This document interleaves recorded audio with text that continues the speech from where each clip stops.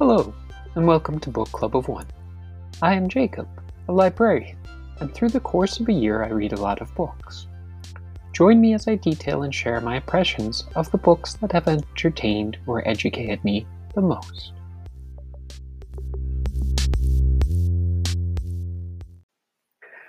Welcome to episode 20, Thankfulness for Short Books. So here we are, almost to Thanksgiving, so the year is drawing to its close. Who knows, we might be back in a lockdown soon, so listen here and maybe think of a few books you might want to borrow from your library or friend to help you get through that. Episode 20 also finds us having 90 books featured across the episodes and 300 cumulative listens to the show, so both things to celebrate. From our Reading Soon and Books in Progress, just a quick catch-up on those. I did make it through the first 3 books of the Lord John series, and I certainly enjoyed the short stories, but overall did not think that they merited a feature compared to the other books read during that period. A special note for this episode is most of the books are shorter, 300 pages or less, most of them under 200. So our first book continues our reading and societal issues. So this featured one is Conditional Citizen on Belonging in America. It is by Laila Lalami, who is a Moroccan-American novelist, essayist, and professor. She has written 4 novels, and this is her first nonfiction book. I heard of this work as, if you listened or if not, back in episode 16, her book, The Moor's Tale, was featured, so this is her most recent book that came out earlier this year. It is a collection of essays where Lalami recounts her process of becoming American while reflecting on what it means to be American, particularly when one is not white. So the book is a series of essays organized around particular themes such as allegiance, faith, borders, assimilation, tribe, caste, inheritance, and finally concluding with Do Not Despair of This Country. It's a balance of her personal experience with extensive research and statistics. And much of it does circle back down to expectations and assumptions that are often made based on appearance. A particularly powerful section I found was on the ebook version, page 43. Coexistence should not be passive or mere lip service. Quote, coexistence should be the active practice of becoming familiar, whether through exposure to works of imagination or through personal interaction with people who are different, end quote. And then picking up a little later on that page. The more citizens of different backgrounds know about one another, the better they are able to work together, form alliances on issues of common interest, and resist calls of division from merchants of war. The more you know about other people, the more you can identify with them. The more open you are to the other, the more likely you are going to be able to reach some sort of compromise. Book 2 is our longest book of this episode, and it is The City We Became, Book 1 in the Great Cities series. It is by Nora K. Jemisin, an African-American author of speculative fiction. Her works have been honored with 3 consecutive Best Novel Hugos for the Broken Earth trilogy, as well as a Nebula Award, 2 Locus Awards, and a number of other honors. She is a member of the Altered Fluid writing group, and in addition to writing, she has been a counseling psychologist and educator specializing in career counseling and student development, a hiker and biker, and a political feminist anti-racist blogger. Although she no longer pens the New York Times Book Review's science fiction column called Otherworldly, her reviews can still be found online, which she did for 3 years. So The City We Became I saw featured on many different lists as a new release, but did not pick it up until after a colleague read it and recommended it. So The City We Became is about when a city reaches a certain critical point or mass, it gives birth to its soul. During this period of birth, an ancient evil entity seeks to either destroy or subvert the birth for its own purposes. New York City gives birth, but uniquely has 5 protectors representatives linked to each borough. Can the best ancient can they best the ancient evil on their own in time to band together and save the city? So, as noted, this is the first in a series, so uh, the ending might not be fully resolved, so that's something to be aware of. But overall, I found it to be a great blend of social commentary and science fiction kind of magical adventure. The evil entity in this doesn't brainwash, but using its powers is able to manipulate the different people it interacts with, so often using the pre-existing thoughts or tendencies. So someone who is already racist will continue to be racist. The heroes or protectives or representatives, however you wish to name them, their powers or capabilities are reflective of the boroughs they're in. So, for example, one of them is named Manny for Manhattan, and at one instance, he weaponizes money. Or the different parts of the city that best represent the cityness of New York can give a boost to their powers. So, an example is an old brownstone home provides the heroes when they're in it with some extra protection. It also showcases the diversity of cities while addressing history of oppression and unequal rights. So one of the other main characters, Branca, is a Lenape director of the Bronx Art Center. So she sometimes speaks to the longer scope of history than what we traditionally get in much of our classrooms. Something to think about as we're approaching Thanksgiving, which is very much focused on interactions with early settlers, with the native peoples of the land. And unfortunately, we know how that went in the longer term.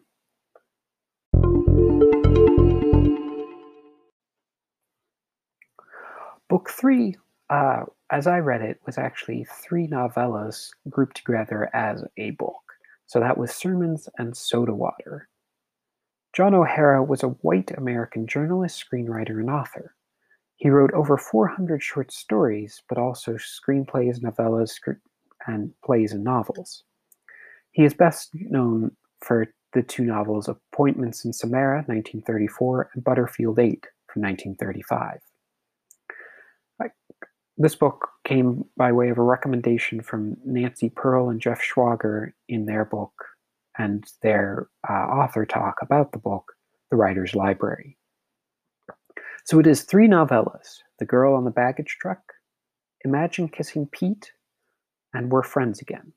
All of them are focused on different periods in the lives of James Malloy between the 1920s and late 1940s.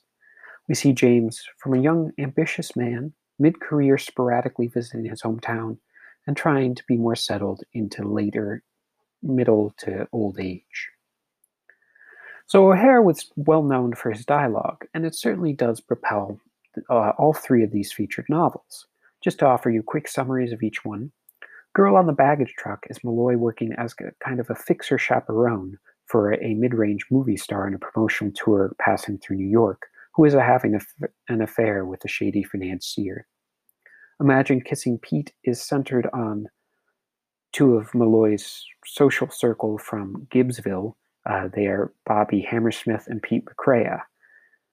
And this is, I think, my least favorite of the 3 stories, as McCrea is kind of a less popular person in their social circle, and upon his marriage becomes a possible rapist. It is not quite clear from the story, but he is certainly consistent in the way he's described with a certain president who just reaches out for what they want. But Imagine Kissing Pete covers 30 years of this marriage with all its ups and downs and marital affairs. And the final story is We're Friends Again, focused on Malloy's friend Charlie Ellis and his home-wrecking and marriage to Nancy Presswell, but also focuses on Malloy's relationship at the time. So for all three of those, having the same narrator and characters in common did help tie them together thematically, and it did provide different perspectives on getting older and the knowledge that can come with aging. So the line is the title of it is pulled from a Byron poem, and it seems to be about when we're younger, we're more likely to make terrible decisions at night, i.e., when we're drunk or under other influences, and then dealing with their aftermath in the morning, and the eventual realization with age that you don't have to go out.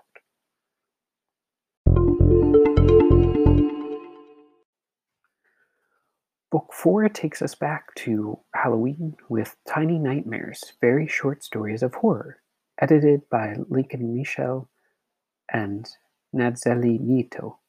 So Lincoln Mitchell is a white American writer and editor. He teaches fiction writing at Sarah Lawrence College and Columbia University. Nadzeli Nito is an American Latinx poet, author, and editor. Nieto is on the board of Latinx in Publishing and an editor of literary fiction. She is the editor of several anthologies and is currently editor-at-large for Flatiron Books. I came across this through Book Pages magazine under their featured Halloween books, in the same article that Strange Women from last episode was featured.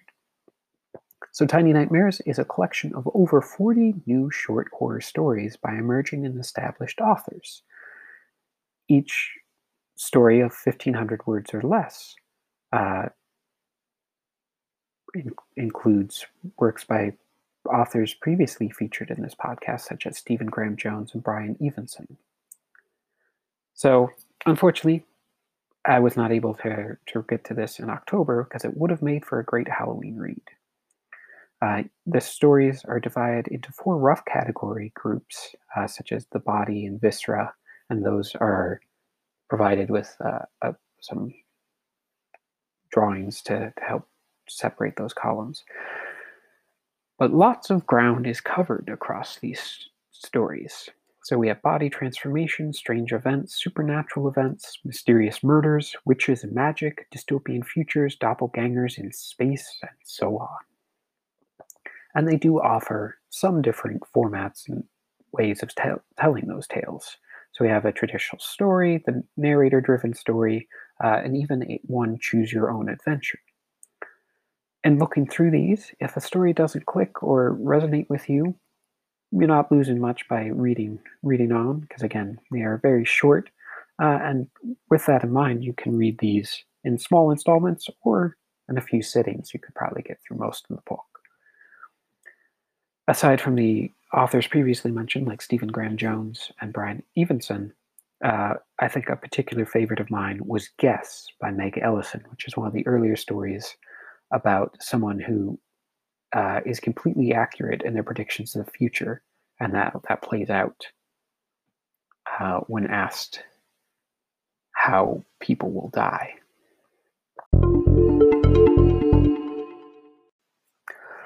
Book 5 is The Health of the Commonwealth, A Brief History of Medicine, Public Health, and Disease in Pennsylvania. It is by James E. Higgins, a lecturer in history at Rider University, and Higgins researches the history of medicine in America and abroad with a special focus on influenza in North America and European cities. He was the 2015 recipient of the Philip S. Klein Pennsylvania History Prize, and he holds a bachelor's from St. Vincent College and a master from Duquesne University, as well as a doctorate in history from Lehigh University. I came across this because Higgins presented an occasional webinar for the Mid-Atlantic Archives Conference focused on influenza in Pennsylvania. So The Health of the Commonwealth is an introductory guide covering the medical history of Pennsylvania from the colonial period to the present day, with an emphasis on public health and disease. And for a larger portion of that book's running time, just with the way the government structured and expanded over that course of time, there wasn't necessarily the public health organizations. And in the book, while it does offer asides and brief coverage of different outbreaks, it remains concise and an easy read. It does make use of photographs from both the author's adventures of traveling around to these different sites in Pennsylvania and from materials he came across during his research process. And it certainly is an invitation for further exploration in these topics.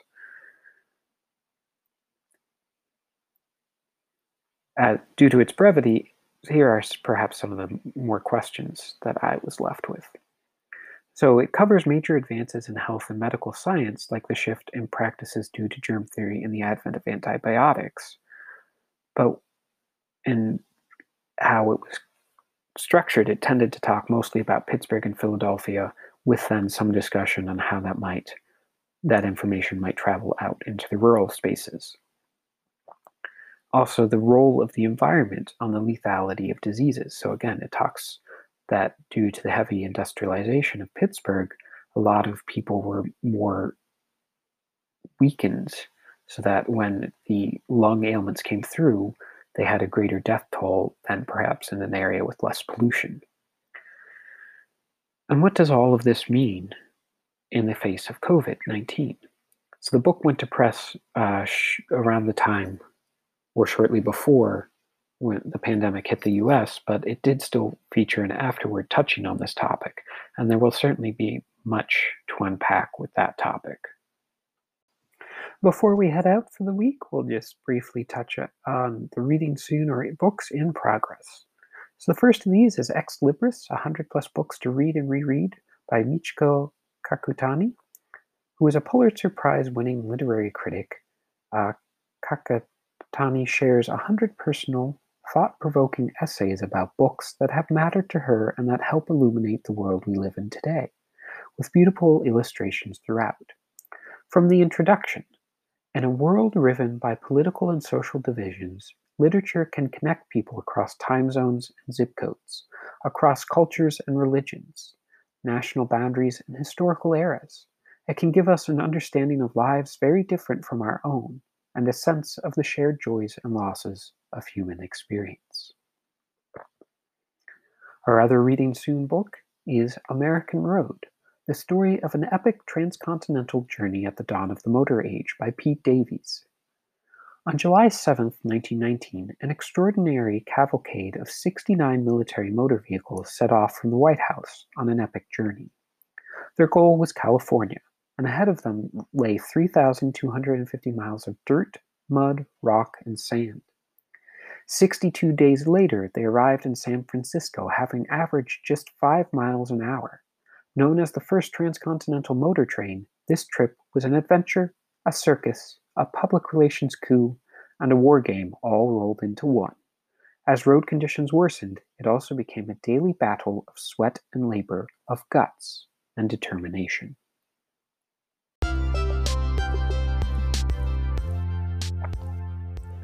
This has been another episode of Book Club of One. Thank you for listening.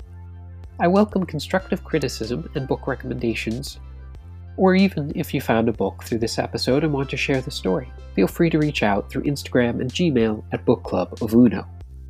Book Club of One is recorded and distributed by Anchor.fm. And remember, no one should be shamed for reading.